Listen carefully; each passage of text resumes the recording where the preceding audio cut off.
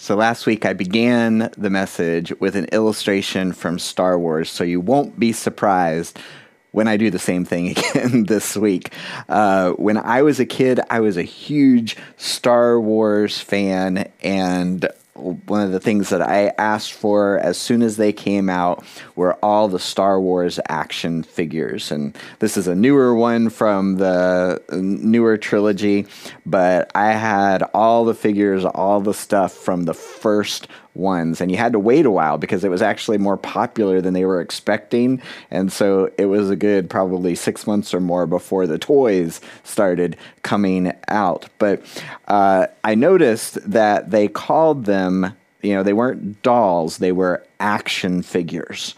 And that was a little bit of a marketing ploy probably, but the idea was, a doll you just kind of play with, it just kind of sits there, but an action figure that does something. You got the action figure can shoot, he can fight.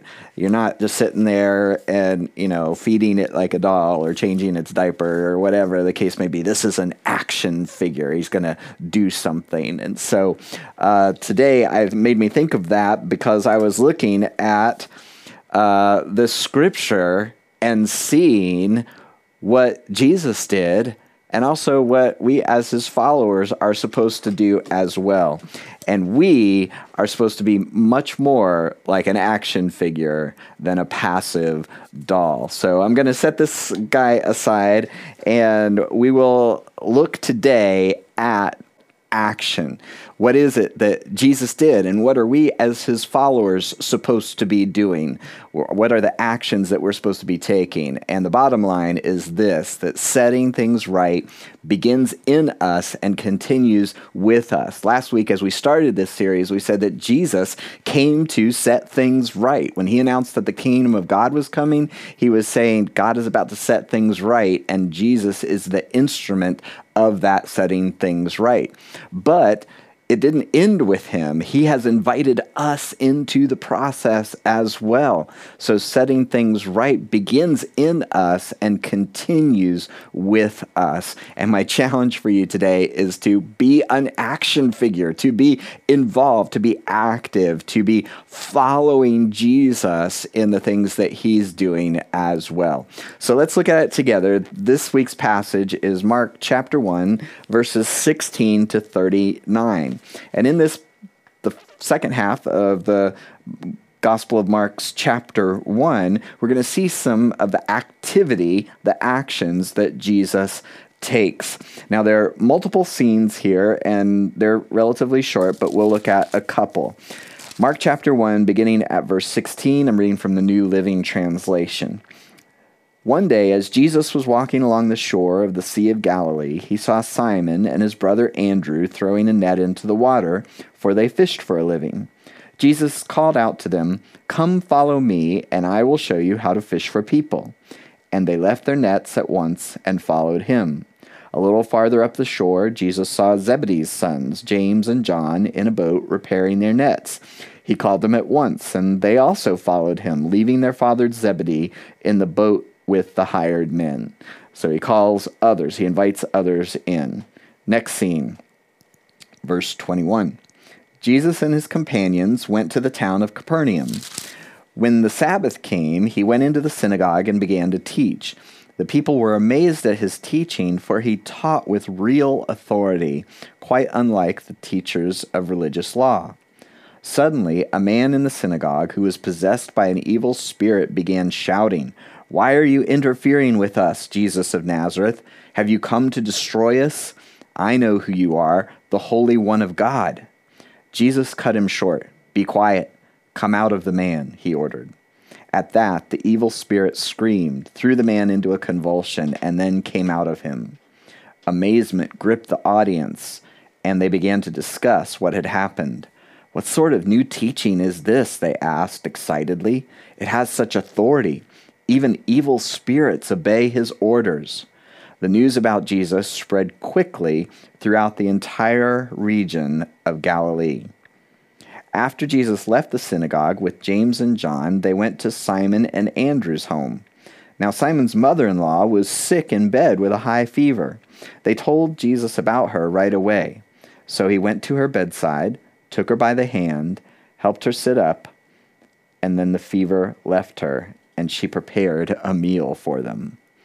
That evening after sunset, many sick and demon-possessed people were brought to Jesus. The whole town gathered at the door to watch. So Jesus healed many people who were sick with various diseases, and he cast out many demons, but because the demons knew he was, he did not allow them to speak. Last scene. Before daybreak, the next morning, Jesus got up and went out to an isolated place to pray. Later, Simon and the others went out to find him. When they found him, they said, "Everyone is looking for you." But Jesus replied, "We must go to other towns as well, and I will preach to them too. That is why I came." So he traveled throughout the region of Galilee, preaching in the synagogues and casting out demons. Would you pray with me? Heavenly Father, as we look at your word, I pray that you would speak to us. I thank you, Lord, that you have invited us into the setting things right, beginning with us on the inside, and then working through us to help set things right in our world. I pray that we would see clearly the pattern that you established, and that you would empower and call and propel us into the world to accomplish your will. Speak to every person who's listening and watching. Give us just the word that we need to hear so that we might hear from you and follow you more closely. We pray this in Jesus' name. Amen. Amen. All right, so let's look at it together. Bottom line again, setting things right begins in us and continues with us. Jesus came to set things right. Where does he begin? He begins in us, and it continues with us. So you might remember last week we looked at this summary of Jesus' teaching in Mark chapter 1. The time promised by God has come at last. The kingdom of God is near. And we looked at this chart, this kind of historical, theological view of the world, and I kind of teased at the end, in at least one setting, that there's more to it. So let's look at what we have so far and then fill in the missing pieces. So again, the whole point was for us to be able to hear what Jesus was saying, the kingdom of God is near, the way that his original audience would have heard it and understood it. So this is kind of a history of the world in one simple chart. You have God intervening, and that's what those yellow lines with the dot at the bottom are. That's God reaching out of heaven, intervening in our world. It begins with creation, establishing. In the beginning, God created the heavens and the earth. And he places humanity in the garden, gets things started, and everything is just as it should be for about a couple of paragraphs, a couple of chapters, and that's it. And then we have the fall. And from that point on, people have blown it. God gave us free will. He gave us the opportunity to follow him, and we decided, no, we're going to do things our own way. We're going to follow our own way. And that began a downward spiral, and that's what you see here with that timeline. But God didn't give up on us. He continues to intervene, but we continue to blow it. He intervenes, we blow it. He intervenes, we blow it. So then there comes a time where God promises, I'm going to set everything right. I personally am going to come down and intervene and make things right. The prophets started talking about it. There were prophecies and indications of this early on, which incidentally we'll talk a little bit about next week. But he promises that there's going to be one final reintroduction of the kingdom of God, and he's going to set a new timeline, put an end to the old one, begin a new one where everything will be set right. And this is the way that people understood the history of the world and what was coming when Jesus said, the kingdom of God is at hand. In other words, they thought, okay, we're right at the end of this. Things are about to be set right. But the mystery, the missing piece that they didn't understand and couldn't have known until Jesus showed up on the scene, was that the ages overlap. These two timelines actually overlap. There's a constant theme in the book of Mark about the mystery, which is something that wasn't known previously, but is now revealed. That's the way the gospel writers use that word. And the mystery is that these ages actually overlap. What do I mean by that? That means that actually God is going to pull this timeline back. He's going to bring the kingdom of God into the present, and he's going to act decisively to establish the kingdom of God, but there's an overlap. It's like there are these two tectonic plates, and there's this earthquake in the ages, and they overlap with one another. So the kingdom of God has got started, but the kingdom of this world is still going. But God has intervened decisively, and how did he do that? He did that in Jesus on the cross.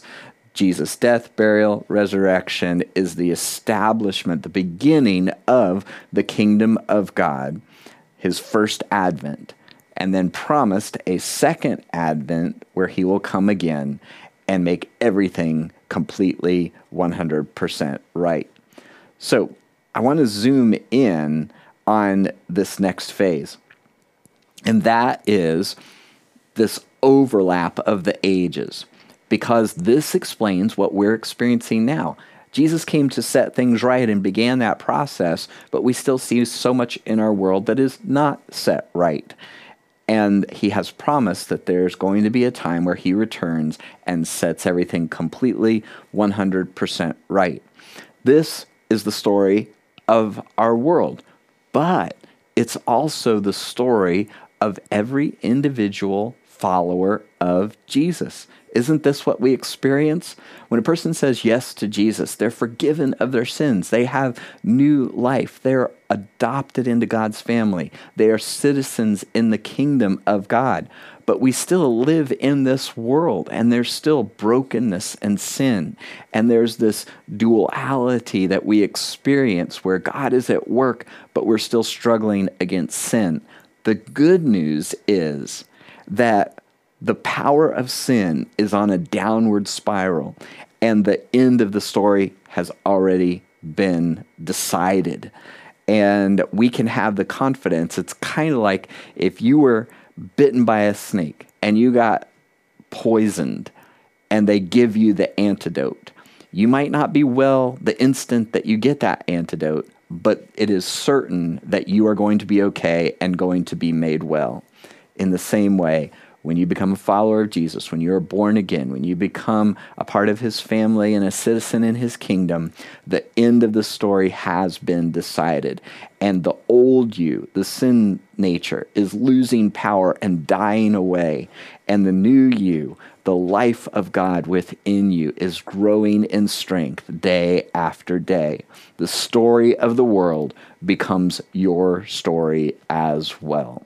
So that's why I say that the setting things right begins in us, that it starts with God changing our hearts and giving his Spirit to us, to reside in us, to write his law and his ways in our hearts. But then it continues with us. Once he begins to set us right, he also gives us a vocation. He gives us a calling. He invites us to be a part of setting things right. And what we see here in that passage was Jesus starting out by calling his disciples, inviting others into the process. And what I want you to see in this, and this is related to that timeline, is that Jesus wants us more interested in missiology than eschatology. Now, those are big words. I'm going to give you the definition, but you're smart people, so I wanted to give you the actual terms. Basically, you can put the what and the when. Missiology is all about the mission. What are we supposed to be doing? What actions are we supposed to be taking? Eschatology is important, but missiology is more important. Eschatology is the last days, the things that are going to happen at the end, that final return where God comes in the person of Jesus and sets things all right. That's eschatology. The eschaton is a Greek word for the end. So Jesus wants us more interested in missiology, what we're supposed to be doing, than eschatology, when things are going to happen. Why do I say that? Well, let's look at Acts chapter 1. In Acts chapter 1, the apostles were with Jesus. This is post-resurrection, but before Jesus ascends back into heaven. And they kept asking him. They're thinking, okay, kingdom of God is here. Jesus died, rose. Now the next thing is he's going to establish his kingdom in all of its fullness. So they kept asking him, Lord, has the time come for you to free Israel and restore our kingdom? Isn't it now? Aren't you going to take care of everything now? But look at what he replies. The Father alone, talking about God the Father, of course, has the authority to set those dates and times, and they are not for you to know. Not for you to know. Now, we should recognize that that's going to happen. We should be looking forward to it. We should be anticipating it, but we just don't know when it's going to happen. And anybody that tells you that they do know is wrong. Only God knows. He is the one, and it's not for us to know. So the disciples are saying, when? And Jesus turns around and says, what? Here's what he says. But you will receive power when the Holy Spirit comes upon you. And what are you going to do with that? And you will be my witnesses, telling people everywhere about me. So they want to know, when is the next step going to happen? When is that going to happen? When is that going to happen? And Jesus says, no, let's focus on the what. You're going to receive power, and you're going to be my witnesses. You're going to tell the story to everyone in Jerusalem, throughout Judea, Samaria, and to the ends of the earth. Notice the scope. They're thinking about, are you going to set up your kingdom in Jerusalem? And Jesus says, no, I'm giving you a mission that goes beyond your hometown, beyond this region, to the ends of the earth. He wants to focus us on what we should be doing. The when, it's going to happen. But we're focused on the what. So, setting things right begins in us, and it continues with us. He is giving us a mission. And so that's why I'm challenging you to be an action figure, to get in the game. So what is the game? What are the roles that we're going to be playing? Well, let's look at what Jesus did. Like Jesus, we should be teaching, healing, and praying. Teaching, healing, and praying. This is what I mean by that. Couple of months ago, I went through a process where it helps you to think through the mission, and part of that mission and process that I went through was thinking, well, what does it look like if people are on mission? Well, we're supposed to be following Jesus, so what did Jesus do? And almost immediately it came to my mind that I see this pattern over and over in the Gospels. When you look at the story of Jesus, what is he doing? He's teaching, he's sharing God's truth with people, he's going around healing, he's meeting their needs, he's supernaturally healing them, and we also see him well established in the habit of praying. There are times where he gets off by himself, where he's just away from the crowds. We saw that in that passage right there, and he communes with his heavenly Father. He hears from God. And we see that all throughout the scriptures, and that's the pattern that we see. So let's look at the example from this passage. Mark 1:21. Jesus and his companions went to the town of Capernaum. When the Sabbath day came, he went into the synagogue and began to teach. He goes into the synagogue, he begins to teach. Throughout his ministry, that's what he does. He goes into the synagogue, he teaches. He gathers people on the mountainside. He gives a sermon on the mount. He's always sharing God's word, God's truth with the people. And we likewise have God's truth. That's why we're a biblically based church. Everything that we do, we're taking God's truth, we're taking God's word, and we're sharing it. We're getting it out. And that's not just a thing for pastors or people who are professionals. We should be learning and sharing the truth of God's word, living it out, sharing it with others. That's what we see in Jesus. He taught. And then another summary statement from this passage I just read, Mark 1:34, Jesus healed many people who were sick with various diseases, and he cast out many demons. When I say that Jesus came to set things right, he was taking all of the brokenness in the world and he was reversing it. He was healing. Now, very few of us are going to have a supernatural gift like healing. But if you think about it in the broader perspective, that is what we're supposed to be doing.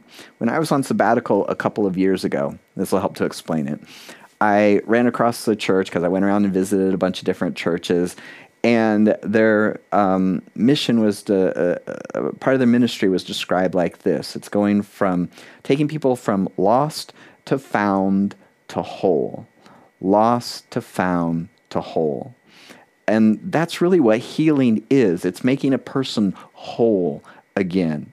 And in this church and in all churches, it should be like this. They were defining that broadly. It's fixing relationships. It's having a right relationship with money. It's understanding your purpose. It's knowing how to handle conflict. I want to broaden that definition than what you probably thought of when you first heard healing. But we take people. This is what Jesus is doing, and this is the mission that he's given us. People who are lost outside of the kingdom, foreigners to citizenship in the kingdom, outside of the family of God, and give them the message and tell them they can be brought in from lost to found. But when you're found, that's not the end of the process. God wants to take you from found to whole. He wants to set things right in you and then use you, leverage your gifts, skills, abilities, talents, resources to help others find wholeness as well. So we see Jesus teaching, we see him healing, and then lastly, we see him praying. Before daybreak the next morning, Jesus got up and went out to an isolated place to pray. This is a pattern that we see over and over in the scriptures where Jesus gets alone and communes with his heavenly Father. He connects with God. I heard somebody describe the church experience with 3 words: content, community, and experience. Content is the teaching. It's the good news. It's the proclamation. It's the everything good that we teach.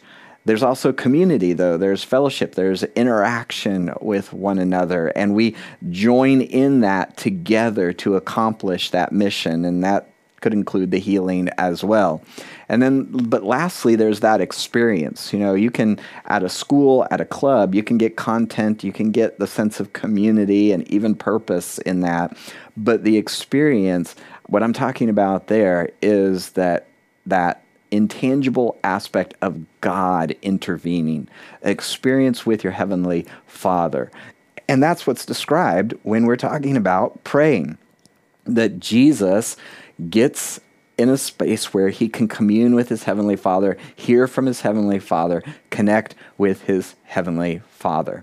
This is a pattern that we see over and over again in the life of Jesus, his connecting with his heavenly Father, getting alone to pray. And that's the experience side that we're talking about. And that's not something that's just for Jesus. That's something that we see the pattern extended to us as well. Look, for example, at Acts 2:42, a famous summary of the practice of the early church. It says, all the believers devoted themselves to, and then what do you think is going to be next? What did they devote themselves to? What were they committed to? The apostles' teaching, and to fellowship, and to sharing in meals, including the Lord's Supper, and to prayer. So look at this together. The apostles' teaching. This was the story of Jesus. This was what we find in the Gospels. This is what has been put together, assembled for us in the Scriptures. The apostles' teaching we now find in the New Testament. And to fellowship. Now, when I think of this, you might have a couple of different pictures, but in the churches that I grew up in, we almost always had a fellowship hall. Well, what did you do in the fellowship hall? You got together and you had potlucks and you hung out together. I don't think that, that's a little bit of it, but I don't think that's exactly the picture here.